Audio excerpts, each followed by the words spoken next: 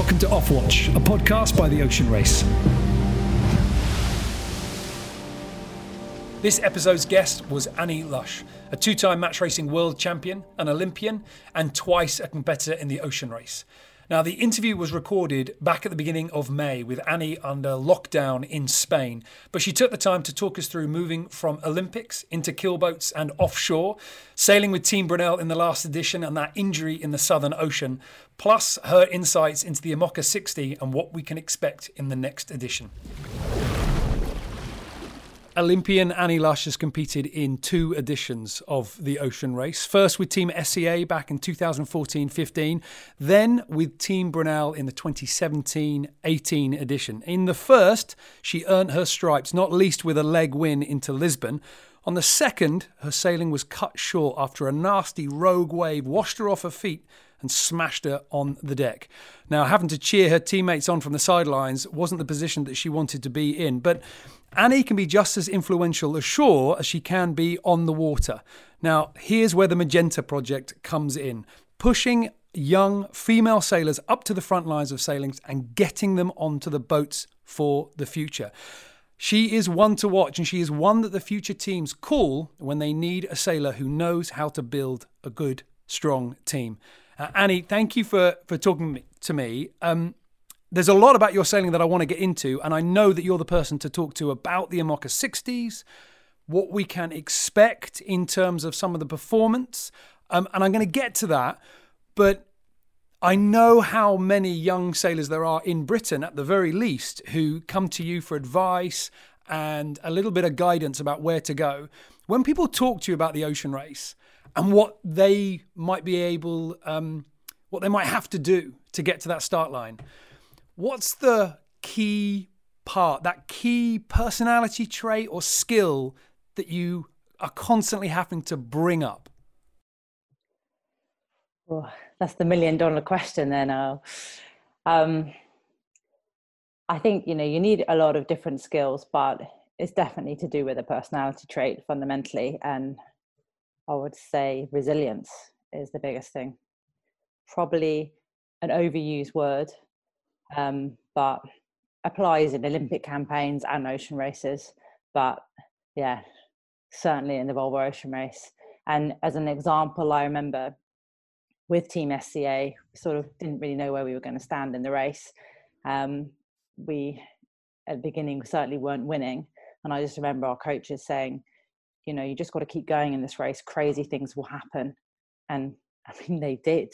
Competitors got taken out by running into islands and losing masts, and and we got better. But yeah, you just got to keep going, because it doesn't really matter where you start, it's where you finish. Was that what was trying to be constructed with that team? Because I'm wondering about those training camps in Lanzarote with Team SCA. I mean, you guys started with such a direction, or at least that's what it looked like from the outside. What were those first few months of, let's get ready to take this challenge on? What was that like? I mean, for me, it was a really exciting start. The actual start of the trials for me was in Southampton, and I stepped on board Puma, the Volvo 70, which SA had bought as our training boat because it was before the 65s had been built. And we set out of the Solent, on a Volvo 70. It was like a dream come true just after the 2012 Olympics. And within about 5 minutes, I was completely converted to offshore sailing. And it was really an exciting few months. There was obviously, the trials went on a long time. There were a lot of girls trying. There was a lot of competition. But personally, I've pretty much spent my life trialing. I mean, through all my Olympic campaigns before that, for the boat race, even as a rower. So kind of being watched every day and coached and trialing is sort of part of every day. So I loved it. I mean, going to sail on a 70 as well, that's a pretty good start, because obviously the 65s, they've proved themselves. 2 editions, certainly in the last edition, they delivered on terms of the performance. But what was it like going from a Yingling, which is the boat that probably outside the Ocean Race, or certainly before the Ocean Race, you were very well known for in terms of all your Olympic sailing and all your campaigns. So we go from the Yingling It's a slower boat. You know, I mean, it's a tough boat to sail, but it's a slower boat. Then you jump on board the 70. Was there a moment where you had to sort of, you know, hang on as that first sail was trimmed on? Yeah, well, I think we sailed out of the Solent on, you know, like a J4 and a reefed main, going about 14 and a half knots. And I thought that the world was on fire. Like, this was the coolest thing ever, because, yeah, I mean, you know, 8 knots down a surfing wave and in England was pretty much where I'd been at before that. Little did I know that we were going to be averaging, you know, over 27 knots in the race. Um, so it was incredible. But I remember as we were finishing that sort of first trial or training one, we were sailing from Southampton to Lanzarote, where we were going to be training with Team SCA for a year, more than a year after that. And we were allowed to do everything on board. It was a fantastic experience. You know, we're driving at night, and for me, it was just like watching orange numbers dancing around, not really sure what I was doing, and realizing how hard it was to sail the boat fast consistently. And then as we came into Lanzarote, and it's quite a shifty breeze coming over the land, Magnus was driving, and I remember just watching the numbers, and it's like someone had fixed them still. You know, his apparent wind angle didn't move, his true wind angle didn't move, and even though the wind was going up and down. And I remember one of the other trialists looking over at me, and she was like, "We've got a long way to go." What was the classic mistake that surely you must have made in the beginning? I mean, I'm always used to seeing dinghy sailors go onto offshore boats and burn themselves out in the first 20 minutes. You know, were you a culprit of that? I think all the girls will tell you was my choice of dressing. I think it was, you know, 5 minutes into setting off the Solent, I'd lost a glove, and then 10 minutes later, I probably lost my hat, and I'm already drenched, and thinking this wasn't really a big problem. But, you know, you soon learn that get wet 5 minutes into a 28-day leg, and that's not good news. You guys trained so hard, and as you said, you know, you spent a year in Lanzarote. I'm sure you kind of lived and breathed it. I'm wondering whether there was almost a danger that it was almost like too long. I mean, you must have been chomping at the bit to actually get to the start line, get on the race, and perform, or, you know, compare yourself to some people.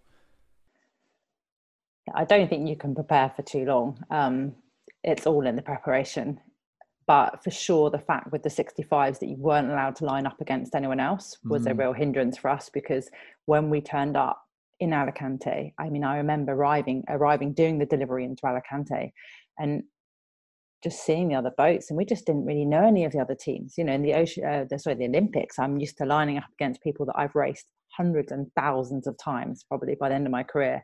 And here we are turning up in a race where we just didn't really know anyone. I mean, I knew Ian Walker because he'd coached me for some Olympic sailing before, but beyond that, these were just a whole different sort of breed of sailors to me. And we were going to have to line up against them in our first race. And that was such a sort of weird thing to do.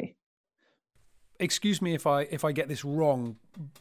I mean, you're in it, so you know how it is. But from where I see the race, I just see it very normal now to have both genders represented on the teams and on the racetrack. But of course, back then with Team SCA, you were an all-female team, and that was only the second one in the race's history.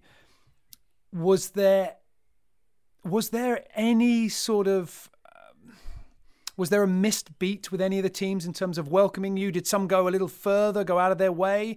Or was it just, you're a sailor, I'm a sailor, let's race? I think with Team SCA, it was just that we weren't known. And I don't know if it's such a gender thing as just, we just weren't experienced. I mean, we had a few girls on board that had been part of Amasport too, but that was 12 years ago before, you know, the time we started Team SCA. So a long time ago. And other than that, we hadn't been in the race. So it was just like turning up as the new kids on the block. You know, no one knew us.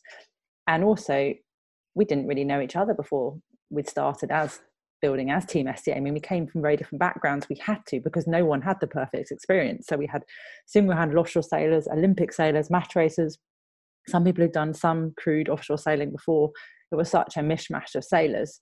So it wasn't, you know, we just sort of weren't known. And then, of course, you get into the Ocean Race Village these days and you realize that half these guys that are competing against each other in this race were actually sailing with each other around the world the race before that, and against each other the race before that. And in there's such a history, people do this race over and over and over again.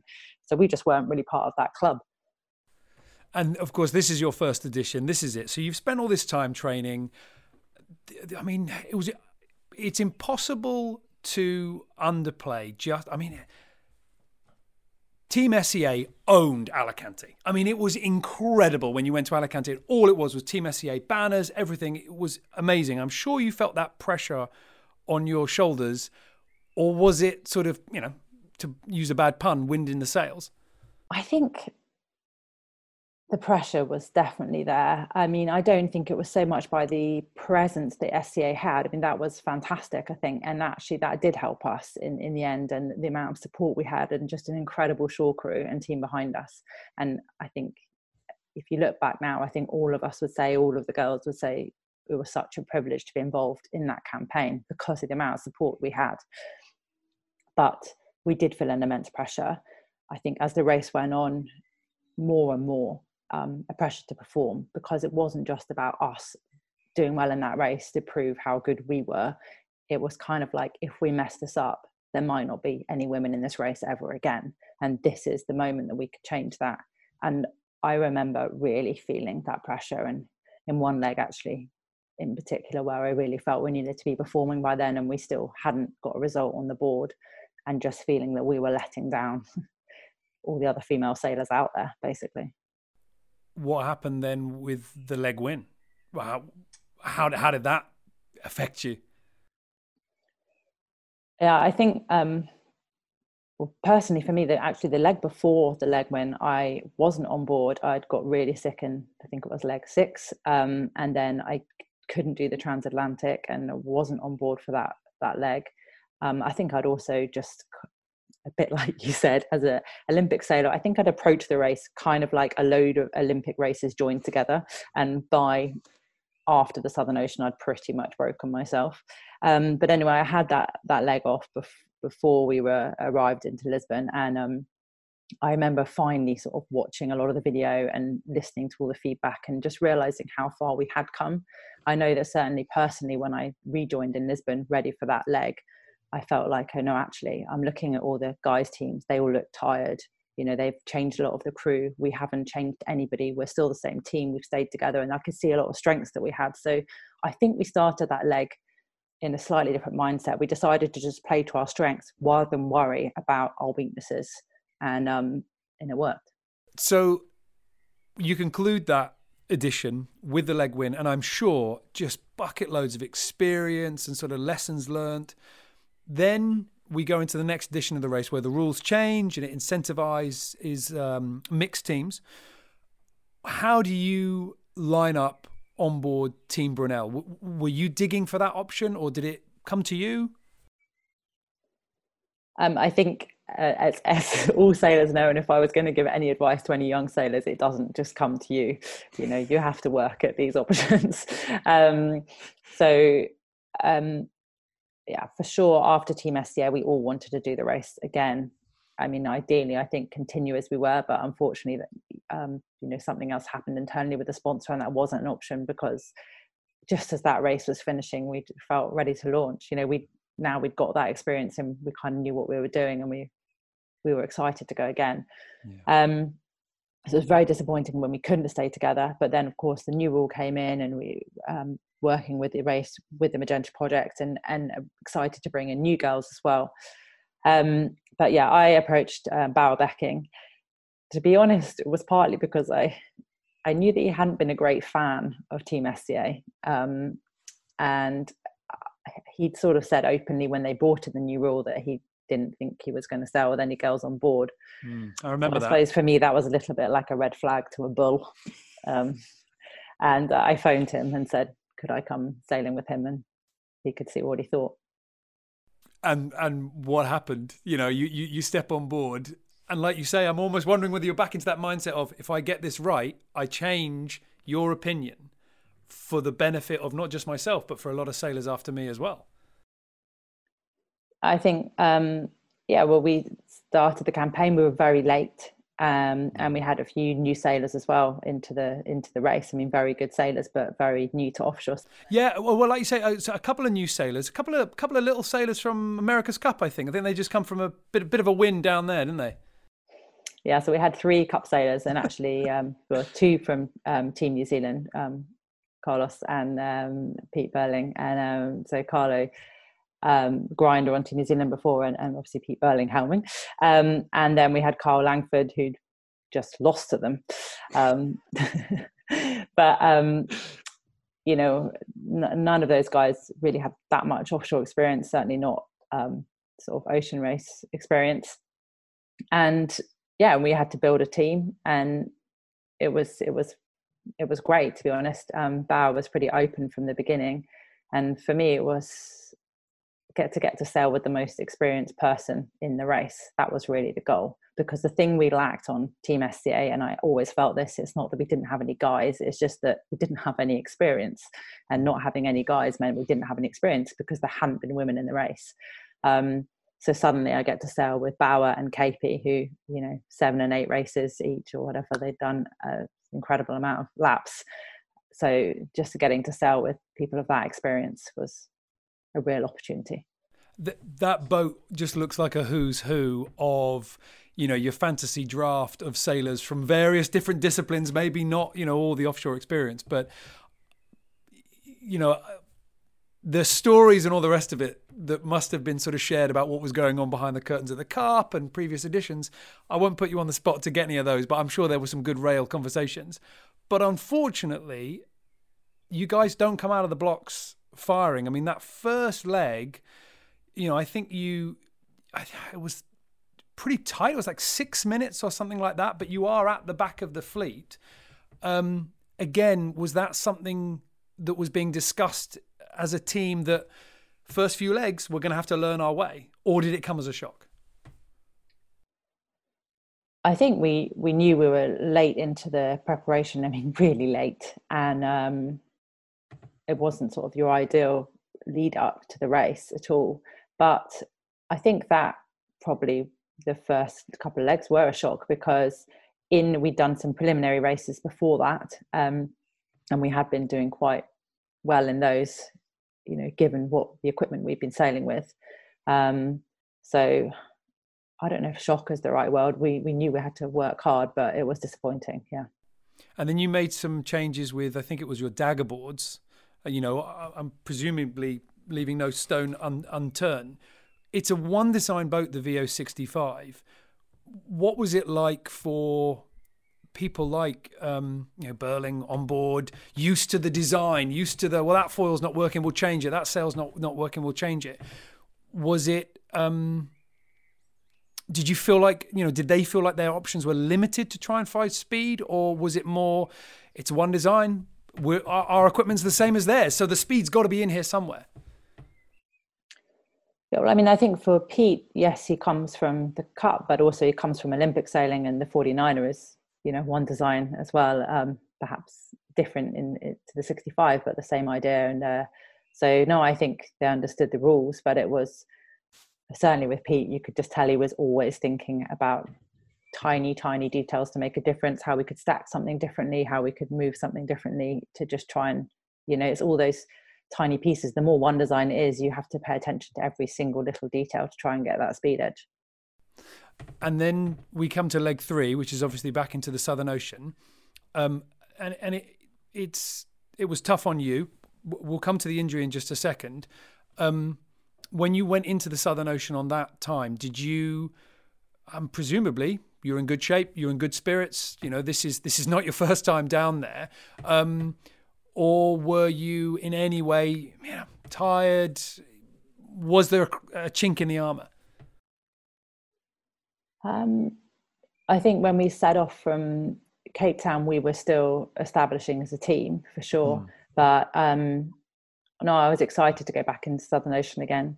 Louis Balkan had just joined the team as well. I mean, he was always planned to come in, but that was when he was coming in, and I was really excited to be sailing with him because I'd been friends with him through the race before, got to know him in the 14-15 edition, and you know, I knew he was a fantastic sailor, so it was great to be on deck with him. And yeah, I also, you know, we were showing good performance at the beginning of that leg, so I felt like, here we go. And then, of course, you get taken out by a wave. Well, I mean, that's as far as I know about it. What was happening? Where were you? And yeah, how did it kind of unravel, I guess? Yeah, we were driving for the ice skates, and we were setting up to drive. So the ice skates is sort of not obviously a natural gate, but coordinates that the race give us to keep us safe from the icebergs. And we were approaching that zone. So we were setting up to jibe. I was on deck, and I'd gone to set up the pit for the jibe and then come back to grind on the aft pedestal. And I was tethered on, but on quite a long tether, I suppose. And yeah, just got hit by a wave. And we were getting hit by waves all the time, but must have not been hanging on hard enough. And I got shot to the back of the boat, and I sort of felt myself get washed into the guard wires at the back. And as I landed, I've had quite a lot of injuries now in my career, and I hadn't really felt something quite like that before. So I knew it probably wasn't that good. Because you've taken knocks before, and I'm sure you've been swept off your feet before by waves. As you say, you were a rower, and I mean, as anyone that's seen the training regime for a rower will know, it's pretty tough. So it was an instant reaction that you thought, this one's going to be a little bit more than just a bruise. Yeah, I think as I did it, I felt this very strange pain going up my back and down my leg, and the problem was I was now to leeward. And obviously more and more waves are still crashing, and the guys are trying to slow down, but there's only so much slowing down you can do in the Southern Ocean when you're hooning downwind with a lot of sail up. And there's only a few of us on deck. Everyone else is about to come up to jibe, but they're not up yet, so it takes a while to actually slow down. So I was still being hit by more waves, and I remember sort of Abby was screaming at me like, get up, because I needed to get up on the high side to get out of being pounded by more waves. But I realized I just couldn't stand up. My leg just sort of wouldn't let me. Did they have to help you through? Because I mean, the next thing that I know is that you're obviously confined to your bunk. How did you get from basically in the lion's den with the waves coming over to some relative safety? So I couldn't get there myself, and then Bauer and Kyle and Carlo came out, and I remember Bauer saying to me, can I drag you? And like, yes. And they just dragged me across the deck. And then I think it was Kyle and Carlo that lifted me down into the bunk. And believe it or not, we'd actually practiced this scenario in our medical training, because Kyle, Carlo and myself were the medics that were being trained. And we'd done this exact scenario, I think, with me being the patient. So it was a little bit like we were rerunning our MSOS training. So, well done, Spike and all the team. It was perfect. But no, it was very hard in that condition for them to do it. And, it's amazing they managed to get me down flat. The thing is, of course, when you do the training, the idea is that you have a backboard and you're keeping the back straight, and you don't know what the injuries are. In reality, when you're underwater still going 20 something knots, and someone says, can I drag you off the deck? Yes. There's no other option. There's no time to get the backboard out. So I'm just trying to understand. I mean, I haven't sailed with you, I don't think. I've sailed against you, way behind, as you're up near the front. But you do have a reputation for somebody who you are tough on the racetrack, and you do sports that require going, well, there's your pain barrier, but the victory's just above it. I'm trying to think about whether you were able to say, this one's bad, and I need to think about the longer game, and I'm going to stay in my bunk. Or was it a case of, I've got to get out of this bunk, I've got to get back on deck? What was the battle you were having? Yeah, I think I was not a good patient, really. To begin with, I didn't have any option. I had to stay in the bunk. And I mean, straight away, I was in the bunk, and then obviously they had to go and jibe. So I was kind of lying in the bunk, waiting for probably 25, 30 minutes before the jibe was completed. And in that time, I could sort of tell that I was all right. I mean, as in, probably didn't have internal bleeding or didn't start feeling worse. So I had an injury, but the worry in the middle of the Southern Ocean is not just so much an injury, it's more, is there something more severe going on? And then KP came off watch and walked past my bunk and said, we're not even halfway through this leg yet, so you better come good soon. And he was right. And And I really struggled to stay in my bunk after a few days. Yeah. Was that something that KP, Bowie, did they have to sort of put a hand on your shoulder and say, come on, rest up? Yeah, I mean, Bowie was definitely saying, you don't need to get back on deck. And, making sure I didn't do anything stupid. But it's hard because no one actually knows what I've done. Yeah. By 4 days into being injured, I was sort of moving around, helping wherever I could really, bailing, making people cups of coffee. But it's really tough in that part of the race. We're driving along the ice gate and the guys were just knackered, watching them come off watch at night. And, when you're one person out of the watch system, that makes a big difference because suddenly people are just grinding or driving the whole time. So I suppose I just felt really guilty. It's freezing cold. It's awful being on deck anyway. And now people are having to put in longer hours because I'm injured. So, yeah, I really wanted to get back on deck, and I did go back on deck. When you were incapacitated in your deck, in your bunk, sorry, I'm wondering, were they stacking you from side to side? I mean, again, Bao obviously said I didn't need to change for the jibes, but perhaps, as you highlighted, me being me, I felt I did. And at least if I wasn't helping anyone, I didn't want to be a disadvantage by keeping my 75, 80 kilos at that point on the wrong side.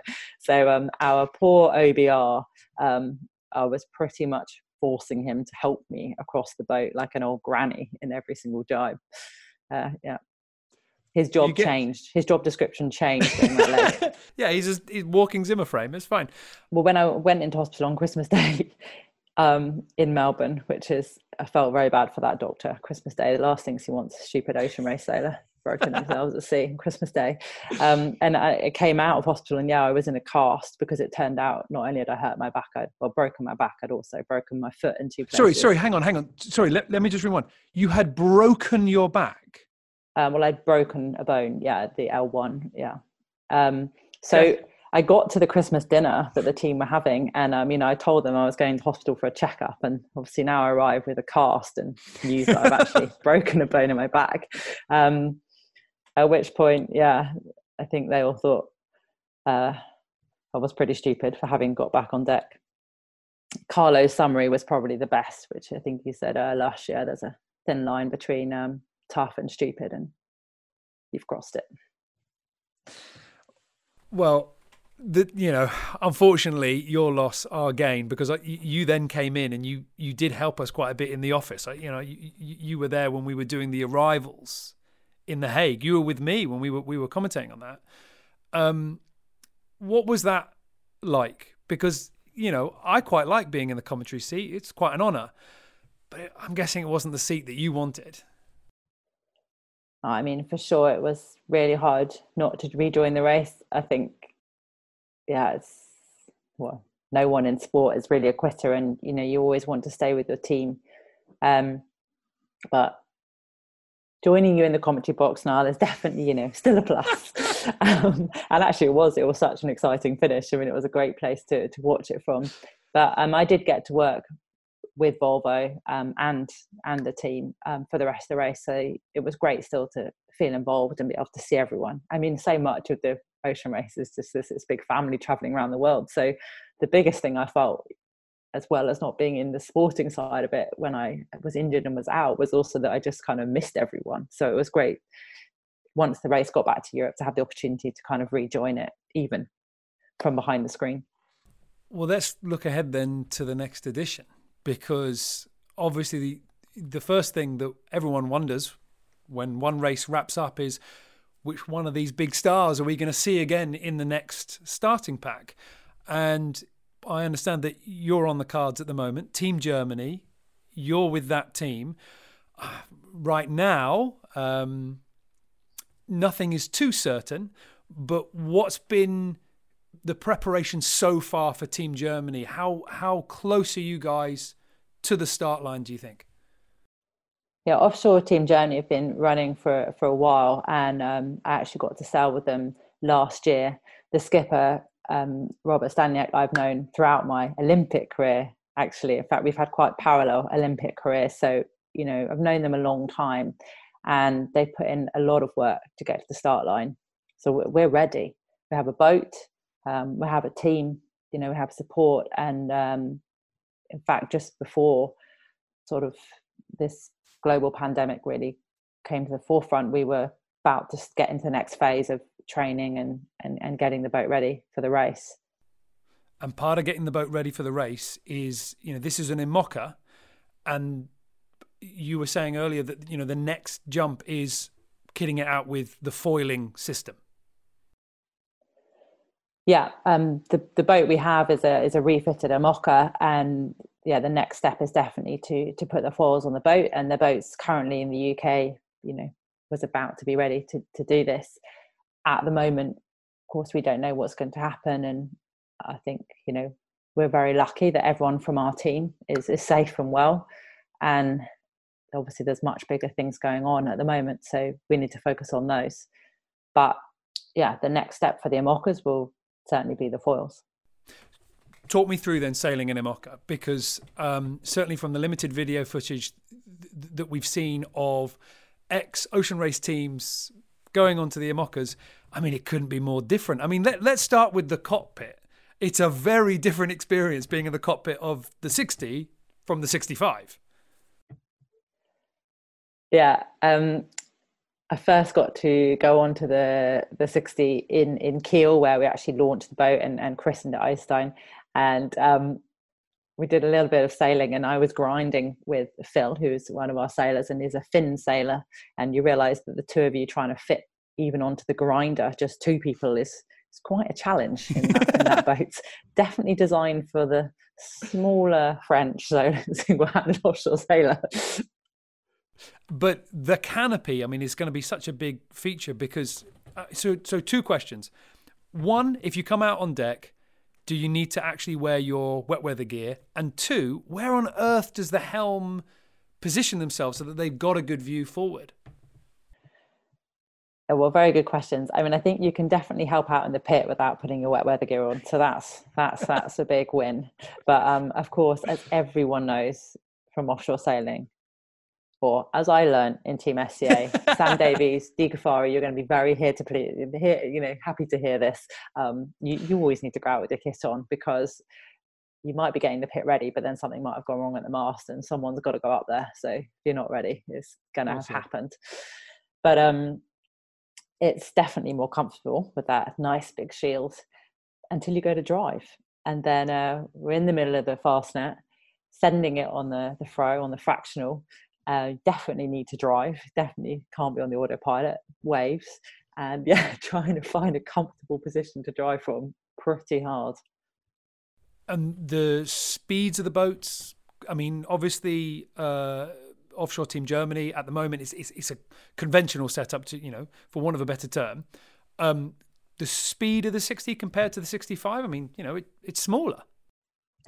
Yeah, it's smaller, but it is so much lighter. And you just feel that the second you're on board. I don't know, somehow I knew the 65 was a bit of a monster. And even from the 70s, which were a monster as well, but the 65 was heavy for its size.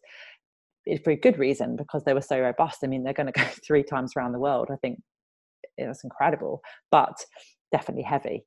And then you get on the 60 and it's just a different world. I was thinking, how are we going to sail something with so few people?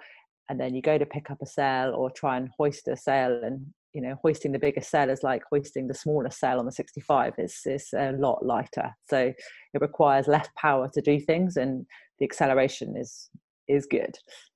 The crew size is smaller than the 65, of course. We're talking about 5 people being on board with the 60, but the space down below, is it going to be a case of, there's hot bunking and then there's doubling up in actual physical space. How much room do you have down there to breathe? Yeah, it's really not very big down there. And because one of the things as well that somebody pointed out to me not long ago is, of course, if you've got 5 people on board, you're having to take 5 people's provisions, water, kit and everything. So it's not just 5 people, it's 5 people's luggage. Yeah, this is true now, but also remember that we don't stop anywhere, hopefully, for dinner. So there will always be a minimum of 2 people on deck. So the maximum amount of kit below and people would probably be 3 at any one time.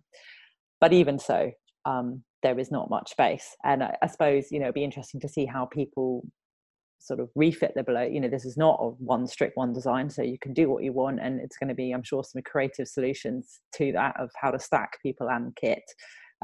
Certainly on our boat currently, even to get to the bunk, the single bunk that there is, you can't be fin sized. You just kind of have to like post your shoulders through to crawl into this hole. So there might be some modifications on our boat for sure.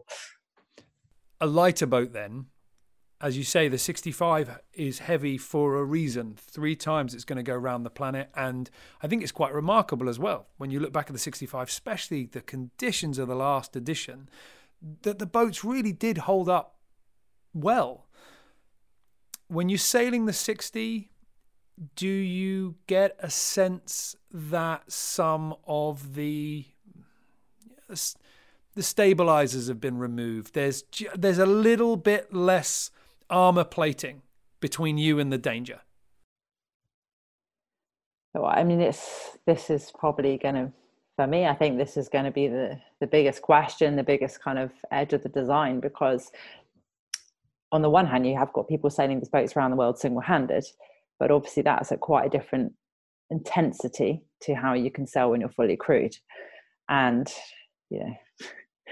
these ocean races, they're sort of animals, so they're going to push these things pretty hard. So then you've got a lot of decisions to make about how robust you're going to make your boat and how much weight you're going to add to do that. And we were talking about foils, and this is definitely something to think about in terms of foils. I mean, how extreme do you want to go? And on the other hand, also to win the race, you've got to get round. So this is going to be, I think, the crux of the race. It's going to demand quite a bit, as does every edition, on the teams. I remember something that you said to me when we were in The Hague, and we were talking about the female rule at the time. And I remember you said something, and it really stuck with me, where I was talking about, the strength on board the boat. And you said no one's going to pick Andrew Cape as a grinder, but you'd pick him because he brings something else to the teams. I'm paraphrasing. You said it better. Cape, I didn't say it like that. Yeah. Maybe he is a good grinder. Who knows? But I think that's a really good point, actually, is I think from a spectator point of view, we just think of powerhouses. And I'm sure you've got to be resilient and strong. You've got to be able to contribute. But with any of the teams that are coming into this, let's say with the IMOCA, are you trying to pick 5 clones? Are you trying to pick, well, you're going to have this, you're going to have this? I mean, when you are sort of imagining the future, how does that perfect team that we're all desperately trying to get to, how does it look? I mean, I think in offshore sailing as a whole, it demands a more rounded sailor. I mean, anyway, but for sure with the IMOCA, you don't want clones. You definitely need some sort of navigation specialism, which I certainly don't have, and and you need certain specialities, but you will need people who can trim and drive. I mean, it's the thing that struck me the most on the Fastnet. Well, no, probably 2 things. One was, I think like everybody, we always say, I don't know if I'm going to do this again. I don't know if I'm going to do this race again. I don't know if I'm going to do the Olympics again. And then I stepped on the 60. I mean, the first time we'd sailed it, we don't have any foils yet. And I just thought it was the coolest thing ever. So that was one thing. But the next thing was just how completely exhausted it was after the Fastnet and how short-handed it felt. And it is, because 5 is, especially if one person goes injured or is sick or is down, I mean, you feel so short-handed. And suddenly if you need to be driving, depending on exactly how it works with autopilots and everything, but you're going to have to drive a lot, and then you feel very short-handed. So yeah, people are going to need to be pretty well-rounded. And in terms of strength, it's not how much you can lift, it's a different kind of strength.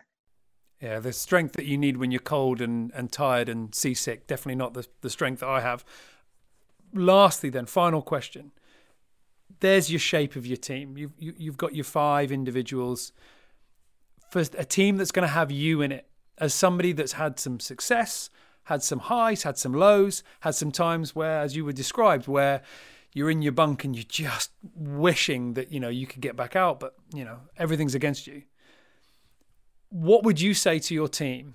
You say, look, I'm Annie Lush. When I'm down, when I'm hurt, when I'm homesick, when I'm tired, when I'm cold, what would you say? What's the simplest way that someone can go, I've got you a little something, a little treat? What's your go-to? I'm back in the game. Thanks very much for that. Is it a word? Is it a food? Is it a what?